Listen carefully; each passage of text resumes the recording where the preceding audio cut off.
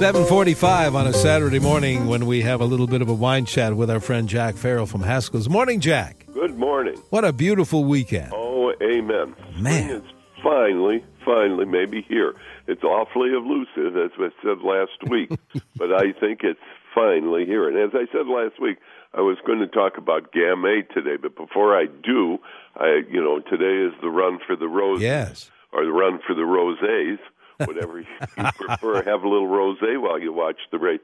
And don't forget, I promised Uncle Terry I would mention the fact that he is making mint juleps at our St. Paul store, and he's well known throughout that whole area, the Highland Village area of St. Paul, for his drink specialties, and his mint julep is absolutely delicious. I'll give the recipe. I get calls for it all the time.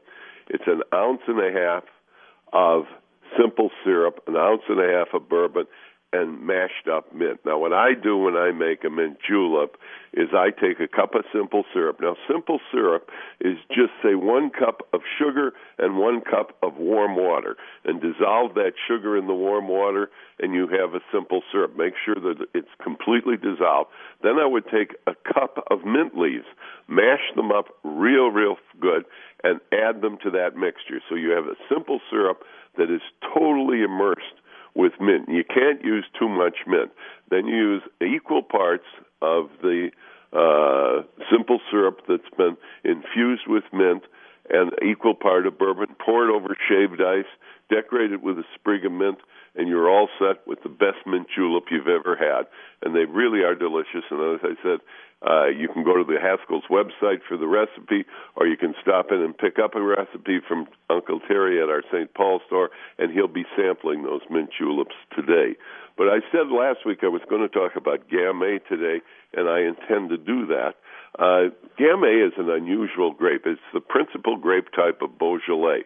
And other than a spot or two in the Loire Valley, some vineyards in Canada, few in upstate New York, few in Oregon, the Gamay just does well in Beaujolais, and it is the only grape type that's used there for their red wines. And it really is a wonderful springtime wine.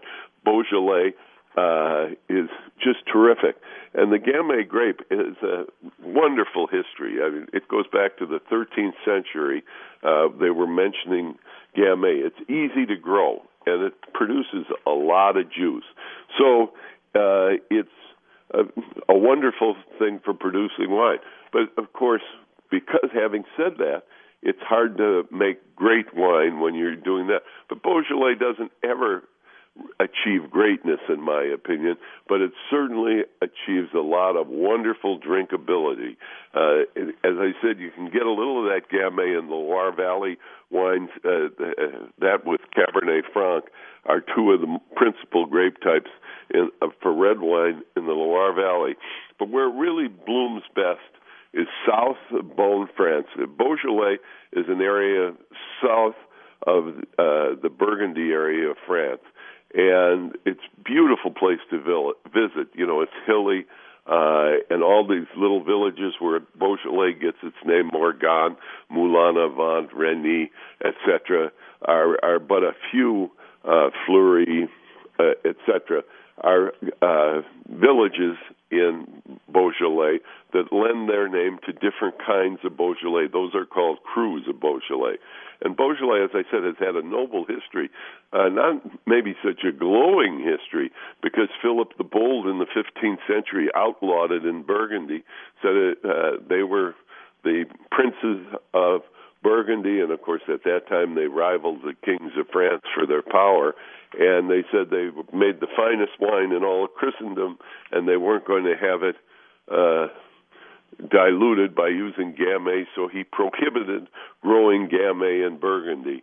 And then Philip the Good, 60 years later, reinforced that, and he said that again, the Dukes of Burgundy make the finest wines in all of Christendom, and we aren't going to dilute it with Gamay. Well, having said that, I think Gamay is pretty good. Beaujolais is one of my favorite wines. It's unassuming. It's easy to quaff. It's low in alcohol. It has wonderful fruit. It's usually redolent with fruit. And, if you're looking for a wine to have with simple food, just say you're going out on a picnic. Today would be a glorious day for that. The temperature is just right. Go and sit by a brook or a lake. Put the Beaujolais in the water for about 20 minutes. This time of year, the lake is cold enough, and it'll bring that wine down to the right drinking temperature after 20 minutes in a lake or stream. And then whip out some French bread, a little cheese, maybe some charcuterie, and boy, I'll tell you, if that isn't living, I don't know what is. A loaf of bread, a jug of wine, and now never had it any better if the jug of wine was Beaujolais. And as I said, the Gamay grape is really what makes Beaujolais just terrific. It's a big grape. A Cabernet grape, a lot of people are so disappointed the first time they see a Cabernet Sauvignon grape. They're real small. They look like they're little, maybe twice the size of a blueberry.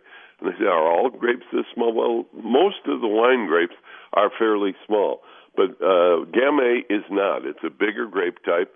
It has a thinner skin and makes these wonderful fruity wines that are so quaffable. They're easy to enjoy. And that's what makes, I think, wine acceptable and accessible. And Beaujolais is both of those. It's an acceptable wine at any time, and it's accessible. Everybody likes it. It's a good introduction, incidentally.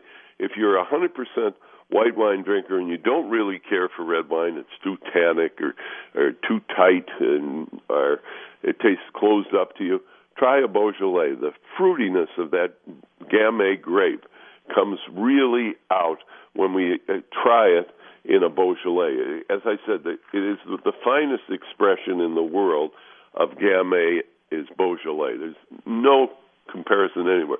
Several people have tried it, out in Oregon, and particularly they're trying Gamay, and it's okay, but it isn't like Beaujolais. And they try it also in the Lake Erie area of Canada. They're growing a lot of Gamays up in Canada. Number one, the grape ripens. Gamay ripens about 2 to 3 weeks ahead of Pinot Noir. And, of course, having that edge is wonderful, and that's why we have the wonderful wine called Nouveau Beaujolais. That also is 100% Gamay, and it's rushed out in the very year it's made. It's harvested in September, and by the third week in November is in stores all over the world ready for you to drink. And when you make wine that fast, you're making a wine that's light, fruity, low in alcohol, pleasant, and that's why the phenomena of Nouveau Beaujolais is so big. Wherever you look in the world, it's just a very acceptable thing is that Nouveau Beaujolais, and it's all released simultaneously. In other words, you can be in Singapore or you can be in Minneapolis, and on the third Thursday of November, the Nouveau Beaujolais is released. And like I say, if you've had Nouveau Beaujolais, you know exactly what I'm talking about with Gamay grape. It's a wonderful grape type, and it's particularly wonderful, I think, in the springtime. So if you want a really wonderful red wine to have to celebrate spring, look no further than Beaujolais.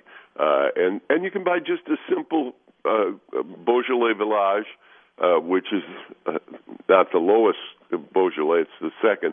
There's Beaujolais and then Beaujolais Village. And Beaujolais Village is probably better to buy when you're not in Beaujolais because it has an extra degree of alcohol and thus has more stability than regular Beaujolais does. And when you're quaffing wine in the French countryside, particularly in Beaujolais, you just get a pichette of the local Beaujolais, which is, again, a delicious springtime wine. It really is the time of year to have Beaujolais. And, of course, if you aren't having Beaujolais, have a mint julep to watch the running of the Derby. As I said when we no pun intended, of course, but when they run for the roses, why not run for the rosé and have rosé if you don't feel like as powerful a drink as a mint julep? A glass of rosé while you're watching the Kentucky Derby is certainly very pleasant experience, in my opinion.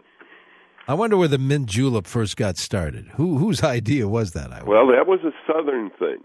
They drank juleps in the South, and they would sweeten whiskey, and it was really more for the ladies when they designed the first juleps. And somebody just added mint to it and made it a mint julep. And like I say, it's a terrific drink. We were at the Kentucky Derby, I guess 4 or 5 years ago, I can't remember, and I was surprised that the mint juleps they sold in the stands there were as good as they were. They were really, I'd say, top quality, because you would think making that many, they probably serve 100,000 mint juleps the day of the race. You would think maybe the quality wouldn't stand up, but in my opinion, it was a darn good drink, considering they made 100,000. Yeah, the quantity. Say, but before we talk about Haskell's, Jack, maybe you could run by the recipe once again for the julep. Well, the julep, you use simple syrup. So here's the easiest way to recommend. 1 cup of mint, mushed up mint. 1 cup of sugar, 1 cup of hot water. Mix the water and sugar till the sugar is totally dissolved. Then you get a simple syrup, a saturated solution of sugar and water. Then you add the mashed up mint to that. Use equal parts of that mint julep, the syrup I've just created, a mint syrup actually, and an equal part of Kentucky whiskey. Jim Beam is a good one, and it's very inexpensive. And then pour it over crushed ice, add a sprig of mint to it, and you have a wonderful drink to watch the Derby with if you like not to have a rosé or Gamay Beaujolais. I like that idea better. Say, Jack, for folks who want to express some of your ideas that you bring forth every Saturday, they can just stop in at any one of the Haskell's locations. Lots going on. A lot is going on, particularly today. You don't want to miss our Maple Grove, our super seller up in Maple Grove, is having a pop-up store today between noon and 3 o'clock, and it is something else. They'll have food trucks outside, lots and lots going on. Ted Farrell, John Farrell will be in there tasting wines and answering all your questions on wines.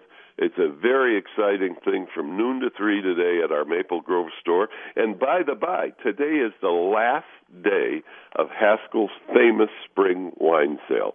Unbelievable values. Stop in, stock up. You're not going to believe the great values we have, and today is the last day of the sale. So there won't be one this big again till fall. There's a Haskell's near you where you can stock your cellar. Haskell's in Bloomington, Chanhassen. There's a Haskell's in downtown Excelsior, in Faribault, right off of 35. Again, our Maple Grove store, not to miss it today, particularly the pop-up shop, celebrities. It'll be just great up in Maple Grove this afternoon. Minnetonka at Ridgedale, Plymouth Highland Village, Plymouth, St. Paul's Highland Village, Stillwater, White Bear Lake, and Woodbury, too. And if you can't come in, go to Haskells.com, and you can get that recipe for the mint julep on Haskells.com. And if you can't go to Haskells.com, go to WCCO.com/wine, and it'll take you directly to Haskell's website where you can peruse our 34-page spring catalog and then decide what you want. And if you can't come in, call up, phone up, get the order in. They will deliver it. Outstanding. Well, Jack, we'll talk to you 1 week from today. I'm going to look forward to that, Denny. Thanks very much. Jack Farrell from Haskell's. And don't forget to get that. If you want to go to CCO.com, and you can get past shows as well. Just go to the Wine Cave. We mention that from time to time.